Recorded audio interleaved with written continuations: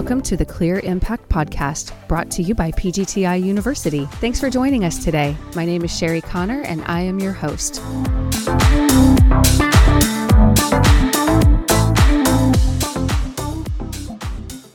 How some of the higher end stuff is done, and look at it and say, how can I do that in a more economical way and in a repeatable way? Or how can I just do that better? And I think the drive is when you say, wow, I can do that, and I can do it so much better than I can do it. Our innovation series continues today as we finish last week's conversation with Mike Now and Kenny Vanderbent. They share a little known fact about Ultimately Vinyl, some history around energy codes and aluminum, as well as how they continue to find ways to stay creative and keep innovating for us all. All right, so we're going to switch gears and we're going to talk about Ultimate Vinyl, which everybody still calls it the UV line. And I'm like, what is UV? Like, do you want to shed some light on the... It's funny how we come up with names around here. Yeah. So I remember working with marketing even a few years prior to that. And I was making pitches to them with Carol Reams and others. And basically the team said, ultimately, we're going to be here. Like, it's not right now that we need the vinyl system. And that's what we kind of said. Yeah. Because if you do it too soon and spend millions of dollars on a vinyl window system that's ahead of the energy code, right, the timing is there. So we kept saying, ultimately, we're going to get here. And ultimately, we're going to do this project. And that's what I named the project folder when we were doing all the research and design on the systems. I just had a folder on the S drive called Ultimately Vinyl. Oh, I didn't know. So that... Which was funny because we had no intention of that becoming the name of the project and the initiative. And then 10 years later, still calling it the UV line. Yeah, it's kind of funny. It literally started with a folder name. Just on the S drive. The name's never going to go away. It doesn't matter what's in the marketing documents. Yeah, so be careful what we name that folder. That's literally where it came from. Okay. Well, that's interesting to know. I love that. Ultimately Vinyl. Obviously, we said Ultimately Vinyl because the markets were all going towards these more, what they considered more energy efficient, thermally improved products, but not necessarily. For Florida, we found that air conditioning is obviously the biggest driver, and I was heavily involved in code at the time. So the growth and the continued growth of aluminum, PGTI never lost sight of aluminum because we found aluminum, it's a strong contender. You can provide a very, very efficient aluminum window using the right glass. You can get some really good energy efficiency because, like I said, it comes from air conditioning. And so as long as you can block the sun, you're going to be blocking most of the heat transfer. Right. The whole thing is the sun shining on that glass. And if you have really good glass, you're going to save a ton of energy. And if you have a really tight window, you're going to save a ton of energy. Right.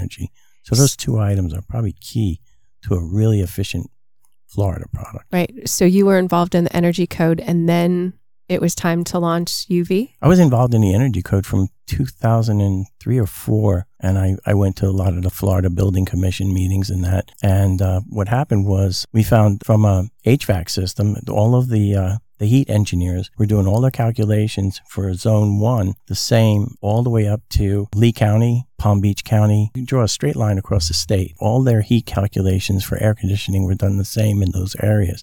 So the question came up, if you're doing your heat calcs for the same and the same heating degree days and the same cooling degree days, why are the U factors different for windows in those other northern counties? And so the rationale was they're not any different. So they expanded Zone 1 from just Miami-Dade, Monroe to Miami-Dade, Monroe, Broward, and Hendry, and Collier, and Lee County, all the way up. So straight line. And correct me if I'm wrong, but in like layman's terms, it allowed, at the time, going back to aluminum wind guard, when every other window company was starting to pull out resources for aluminum windows, and it was kind of letting their aluminum window die on the vine. They weren't investing in it because they were under the impression that the energy code was going to continue to not allow the aluminum system in Florida. And Mike's work and the team's work allowed us to figure out, well, maybe there is a way. And that's what he's alluding to. We were able to work with the agencies, expand the scope, and that allowed us to time the aluminum wind guard design appropriately with the code. So we were able to kind of do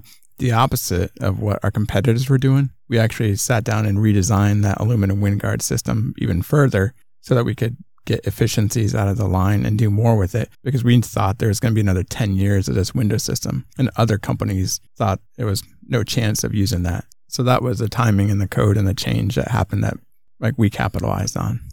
Okay. So while everybody's thinking Ultimately Vinyl in certain areas, but not necessarily that southern area. The climates haven't changed down there, and aluminum is a very effective product. And there's a distinction because it's easy if you're a vinyl company, you're against aluminum. And if you're an aluminum company, you're against vinyl.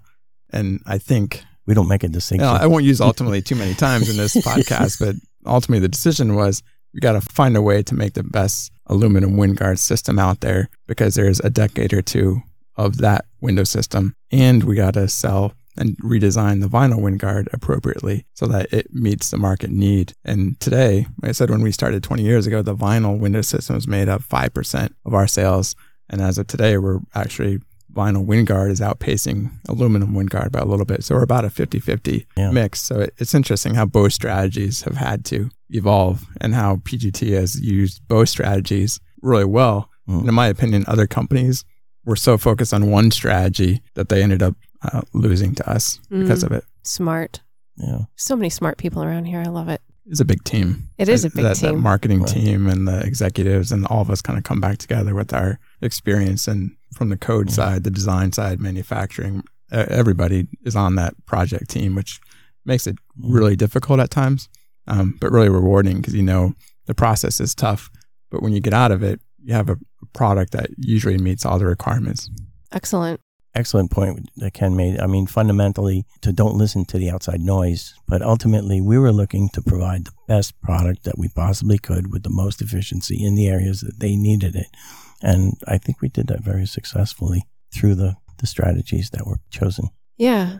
Well, it's nice to just excel in both spaces. So what was the process and timeline for UV? I know you said like 10 years. Be sure to tune in for upcoming episodes to help you understand the fenestration industry, what you need to know when buying windows and doors, and other related topics. You can find out more about us at pgtiuniversity.com. You can also find us on Facebook and LinkedIn.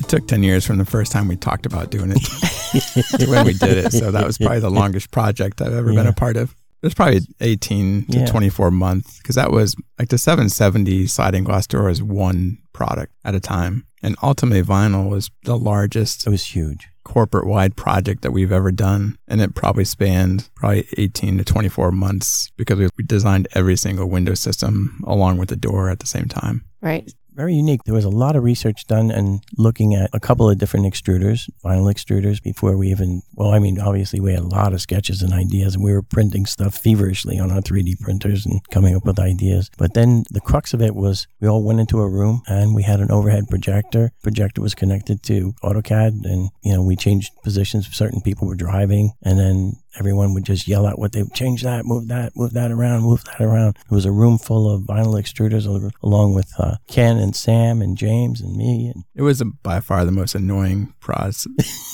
meeting I've ever been part of. But we came out with some really strong stuff. So wait, I want to hear more about that. So it was the most annoying process? Imagine getting in a car with 12 steering wheels and everybody has a map of where they want to go. Yep. And basically fighting over who's in charge. Some things that were amazing and significant and some that were irrelevant, but we still had to go through. And I had to drive a lot. Okay. Nobody ever let me drive. Ever. Well, those days are over, right? Now you drive. No, I still don't drive. Mike does it all. Mike does it all. The team does the driving still. Yeah. We just get second guessed on everything. Right. Which is great.